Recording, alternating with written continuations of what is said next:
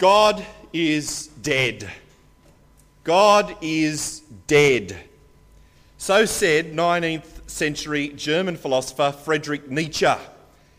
Actually, what he really said was, Gott ist tot. But I won't inflict my terrible German on you. Now, what Nietzsche meant when he declared that God is dead is the idea that no longer can humanity live as though there is a God who ought to be listened to and obeyed. And of course, that is the common belief among atheists all around the world today. That there is no God, God is dead, so don't bother wasting your time trying to live as though he were real. And so for an atheist, the idea of praying to God or reading God's word, the Bible, it's a complete waste of time. The idea of obeying God's commands, it's absolutely ludicrous for the atheist. Or the idea of giving away your money to the cause of God. Well, according to the atheist, you might as well throw your money down the toilet. Or the idea of somehow modifying your life because you believe that at the end of it there is something called heaven and hell. Well, according to an atheist, that is a wasted life.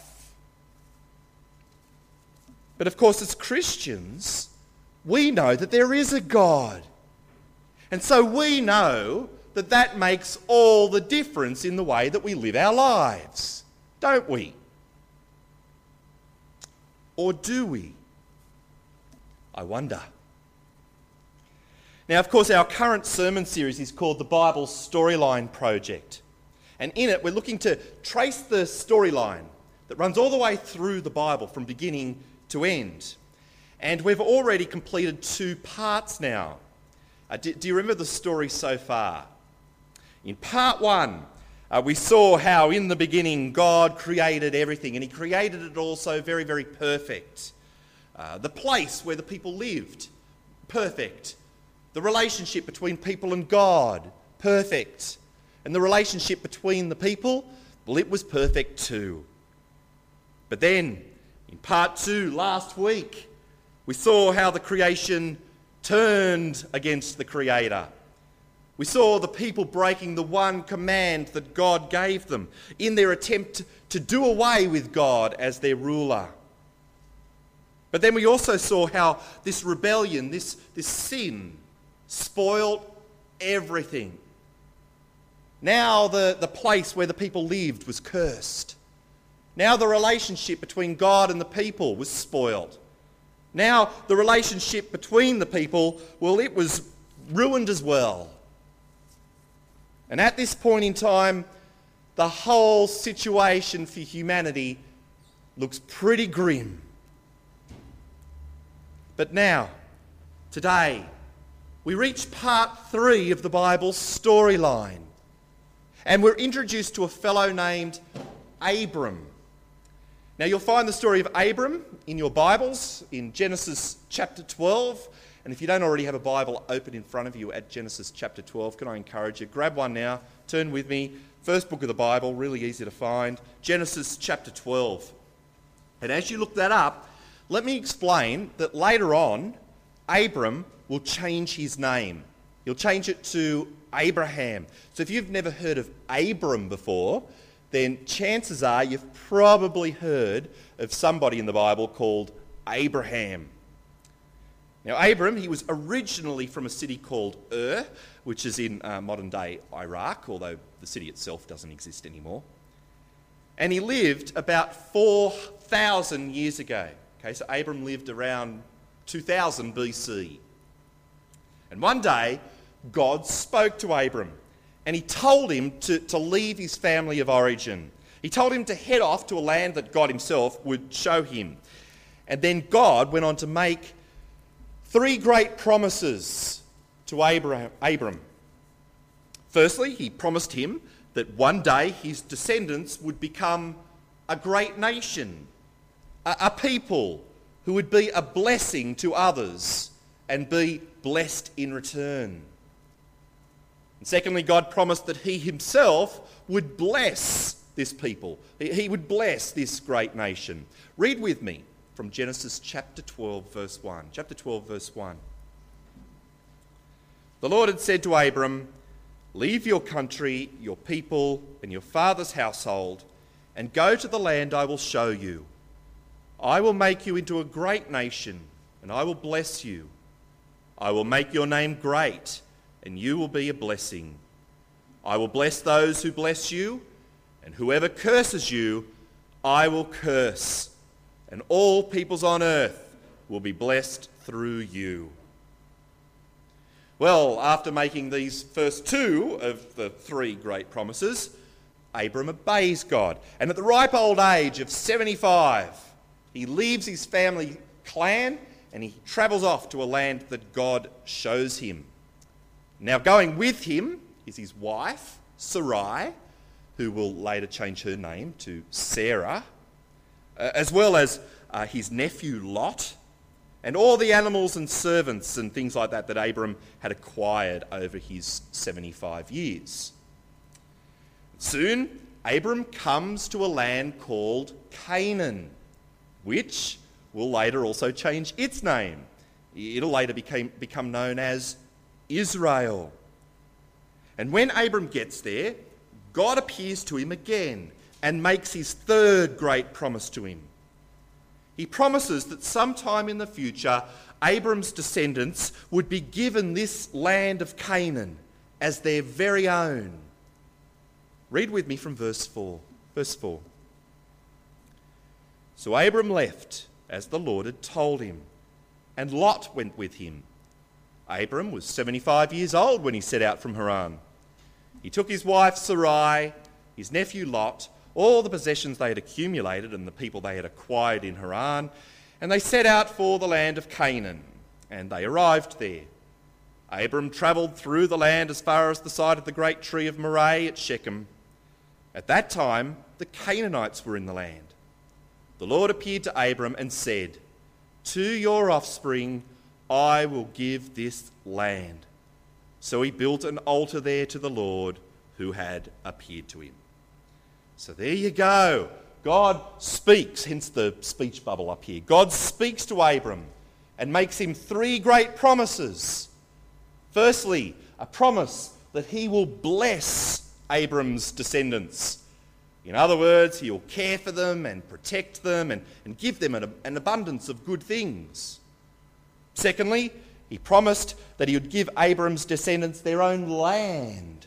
Their own land. A land that is described elsewhere in the Bible as a land that is flowing with milk and honey. You know, a great place of abundance.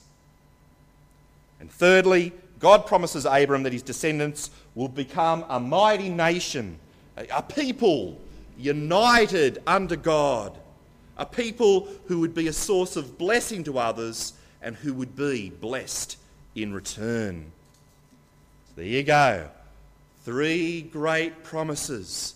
Three great promises which, when you think about them, are very, very significant as we consider the Bible's storyline so far. Okay, I mean, think about it. Think about it with me. Here we go. What did we see in part one of the Bible storyline? What did we see? Well, before sin entered the world, we saw that everything was perfect, didn't we? We saw that God was blessing his people because his relationship with them was perfect. We saw that the people had been had a God-given land, the garden, a place of abundance. And we saw that the people were united under God, a people who were a blessing to one another. But of course, in part two, after Adam and Eve sinned, all that changed, didn't it? Now, God's blessing had turned to, well, judgment. Now the people were driven out of the perfect land. And now the people were no longer united under God, no longer a blessing to one another. But now, here in part 3, what do we see in these promises? Well, we see all these things back again, don't we? God's blessing, the special land, a united people blessing one another. It's all back again, at least in the form of promise. Okay, it's not a reality yet, but it's back in the form of promise. So you see, friends, that makes these verses, Genesis chapter 12, verses 1 to 7, some of the most important verses in the entire Bible storyline. Because in them we see God's great promise to reverse the effects of sin in this world. You know, I don't think that we can read the rest of the Bible storyline and truly understand it without first having comprehended these three great promises. It means that as we go on now and read the rest of the Bible storyline, the question that we'll need to keep asking ourselves again and again and again is, how do I see God fulfilling these great promises in what I am reading? And in fact, we get to see the very beginning of God fulfilling these promises in the rest of today's story. Because sometime after God made these promises, Abram, he gets to thinking. You see, he's now 75 plus years old. Okay, he's not a young man, and his wife's no spring chicken either. The thing is, they still don't have any kids. As it stands, one of Abram's slaves is going to inherit all of his possessions. So Abram gets to thinking, and he wonders to himself, well, how on earth can God keep all these promises that, you know, are all about my offspring, my descendants, when I still don't have any kids, and I'm an old man? And so one night, God appears to Abram in a vision, and he tells him not to worry. And he takes Abram outside and he shows him the night sky. And he assures him that his descendants will be as numerous as the stars in the sky. Turn with me now to Genesis chapter 15. We'll read from verse 1. Chapter 15 from verse 1.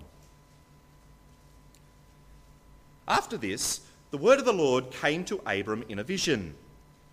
Do not be afraid, Abram. I am your shield and your very great reward. But Abraham said, O sovereign Lord, what can you give me since I remain childless? And the one who will inherit my estate is Eliezer of Damascus. And Abraham said, You have given me no children, so a servant in my household will be my heir. Then the word of the Lord came to him. This man will not be your heir, but a son coming from your own body will be your heir. He took him outside and said, Look up at the heavens and count the stars, if indeed you can count them. Then he said to him, So shall your offspring be. So here we see God using the night sky as a bit of an object lesson for Abram, to reassure him that his old age and the old age of his wife, well, that will not be an obstacle in him keeping his promises. And significantly, that was good enough for Abram. We're told that Abram believed God, and we're told that that trust was credited to him as righteousness. In other words, God was pleased that Abram was willing to take him at his word. Read with me chapter 15, verse 6. Chapter 15, verse 6. Abram believed the Lord, and he credited it to him as righteousness. Well, as it turns out, Abram did well to trust God, to take him at his word. Because sometime later, when Abram was at the amazingly old age of 100, Sarai gave birth to a baby boy. A boy they named Isaac. Would you please turn with me now to Genesis chapter 21. Chapter 21. And as we read this, you'll notice that Abram and Sarai have now both changed their names to reflect their trust in God's promises. Abram is now called Abraham, which means father of many. Okay, quite appropriate. And Sarai has now changed her name to Sarah, which means something like princess, quite appropriate for somebody who believes that she'll be the mother of a great nation. Read with me Genesis chapter 21 from verse 1. 21:1. Now the Lord was gracious to Sarah as he had said, and the Lord did for Sarah what he had promised. Sarah became pregnant and bore a son to Abraham in his old age, at the very time God had promised him. Abraham gave the name Isaac to the son Sarah bore him. When his son Isaac was 8 days old, Abraham circumcised him as God commanded him. Abraham was 100 years old when his son Isaac was born to him. So, wow. My goodness. Like we're the best that most 100-year-olds can hope for is a letter from the Queen. Well, here we've now got Abraham with a paintbrush in his hand, painting the walls of the nursery blue. God has given him a son. It's amazing, isn't it? God spoke. Abraham was willing to take God at his word. That pleased God. And in the end, Abraham and Sarah were rewarded with great joy. Read with me these final happy verses from today's story. From chapter 21, verse 6. 21:6. Sarah said, God has brought me laughter, and everyone who hears about this will laugh with me. And she added, who would have said to Abraham that Sarah would nurse children? Yet I've borne him a son in his old age. And that is part 3 of the Bible storyline. It's wonderful stuff, isn't it? Wonderful. Not just because of the birth of this one baby, but rather because in the birth of Isaac, we see the very beginnings of God fulfilling his great promises of blessing land and people. The promises through which he will reverse the terrible effects of sin in this world. That is part 3 of the Bible storyline. But of course, here we are tonight, sitting as Christians 4,000 years after the events of part 3 of the Bible storyline.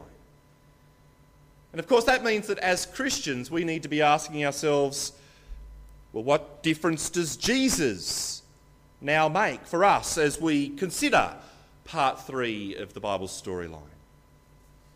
Because it's true, isn't it, that unlike Abraham, we Christians know the great climax that comes at the end of the Bible storyline. The great climax that's all about Jesus Christ.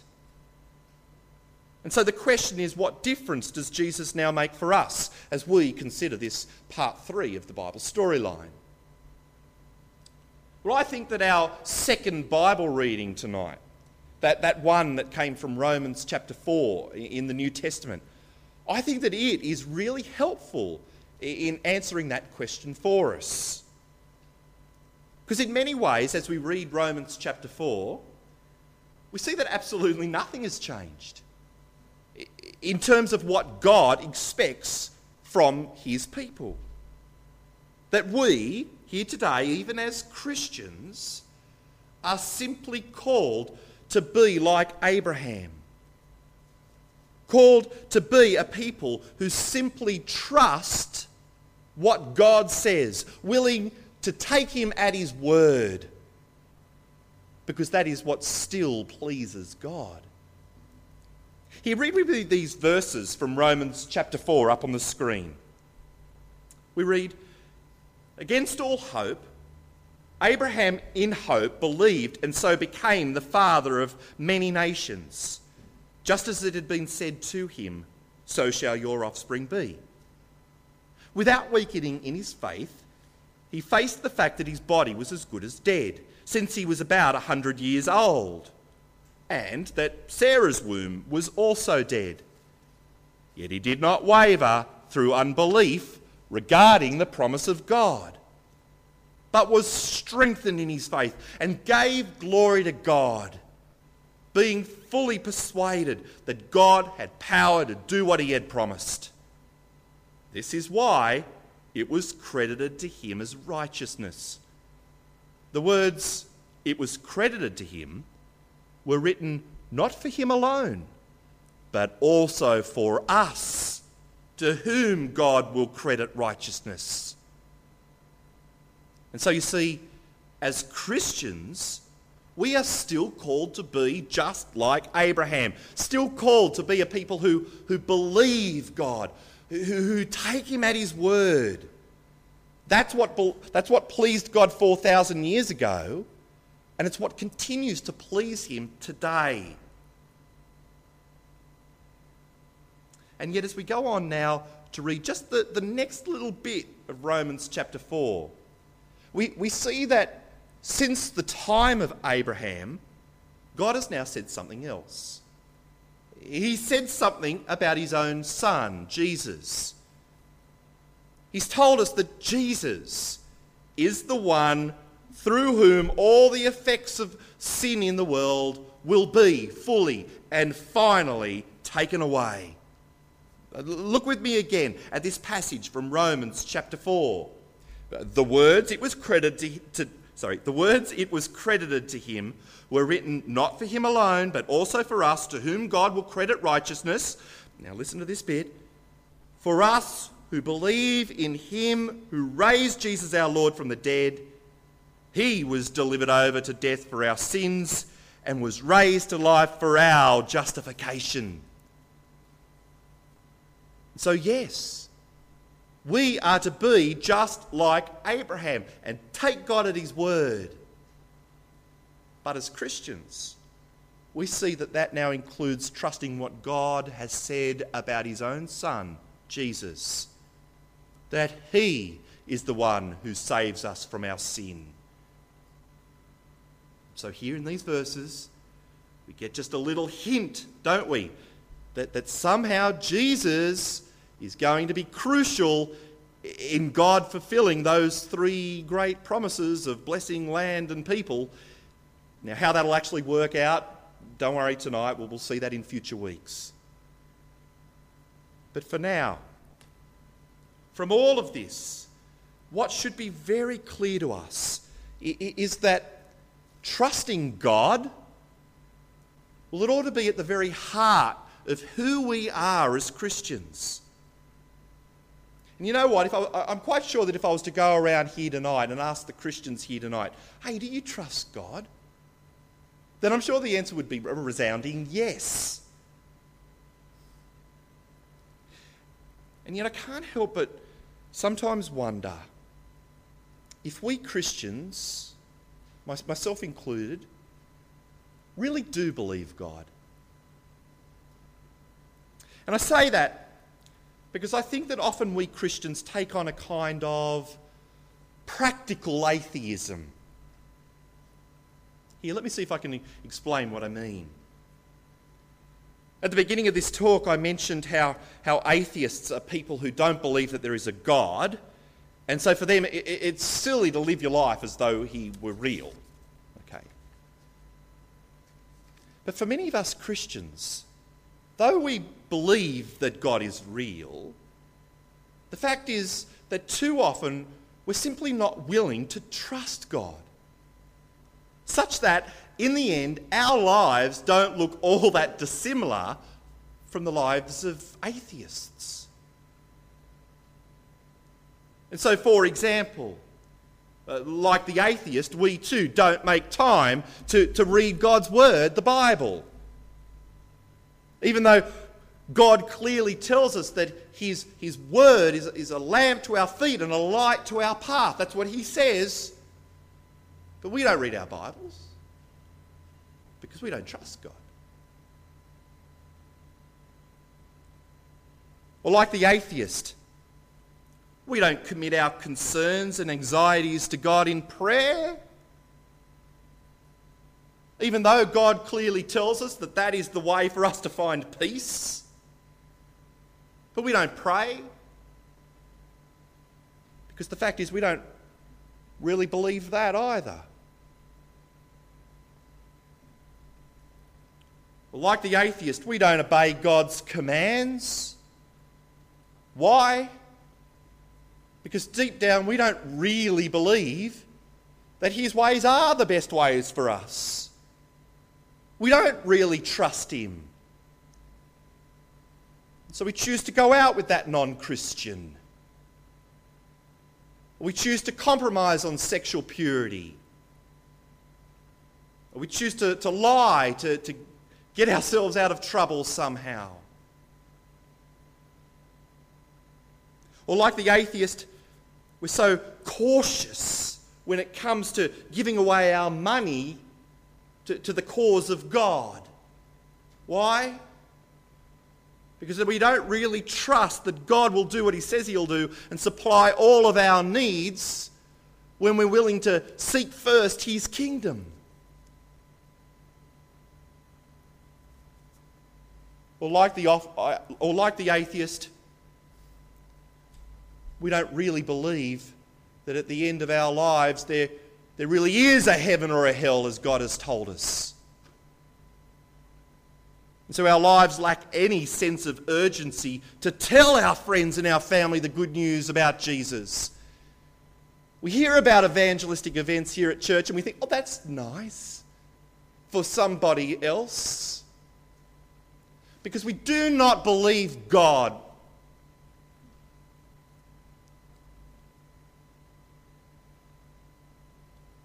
And so at the end of the day, for all intents and purposes, we live the lives of practical atheists simply because we're unprepared to be like Abraham and take God at his word. But friends, we have to realise that when we fail to trust God and take him at his word, we lose out in two ways.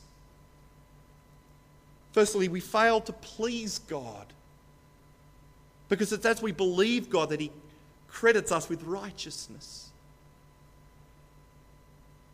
And secondly, we rob ourselves of the great joy that comes from seeing God make good on his promises. Like Abraham and Sarah, who in the end saw their trust in God transform into laughter and joy. It's not that the path of trust and obedience won't be without its pain or its suffering. It's just that you can be absolutely sure that when you trust God, in the end it will be more than worth it. And so, friend, let me ask you, where are you failing to trust God? Where are you failing to believe him? Where are you failing to take God at his word? What part of your life has been given over to practical atheism, as though God were dead?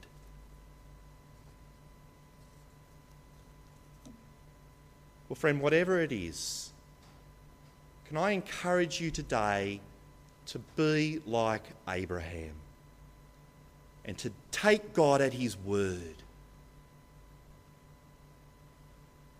And for you, I'll finish with this story about Martin Luther, the great Christian reformer of the 1500s.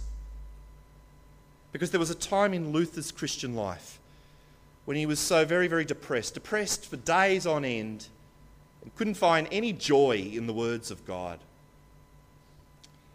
And the story goes that one day his wife Kate came into his study dressed entirely in black, from head to toe, dressed in black, as though she were mourning.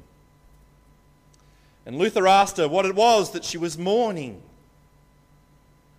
"Have you not heard?" Kate asked. "God is dead." Luther responded, "Woman, that is absurd. God is not dead." "Well," she replied, "if God is not dead, then stop living as though he is." Friends, our God is so thoroughly trustworthy, and he's very much alive.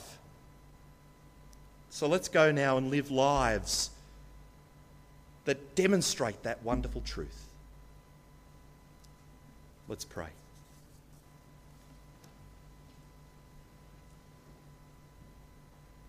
Our Father, we want to thank you that you really are so thoroughly trustworthy. Father, please forgive us when we fail to take you at your word. Please help us to be like Abraham, who heard what you said and who then lived accordingly. Father, please help us to trust you even when it's really hard, knowing that this is what makes you happy and knowing that in the end it is the path to joy. For we pray in the name of Jesus our Saviour. Amen.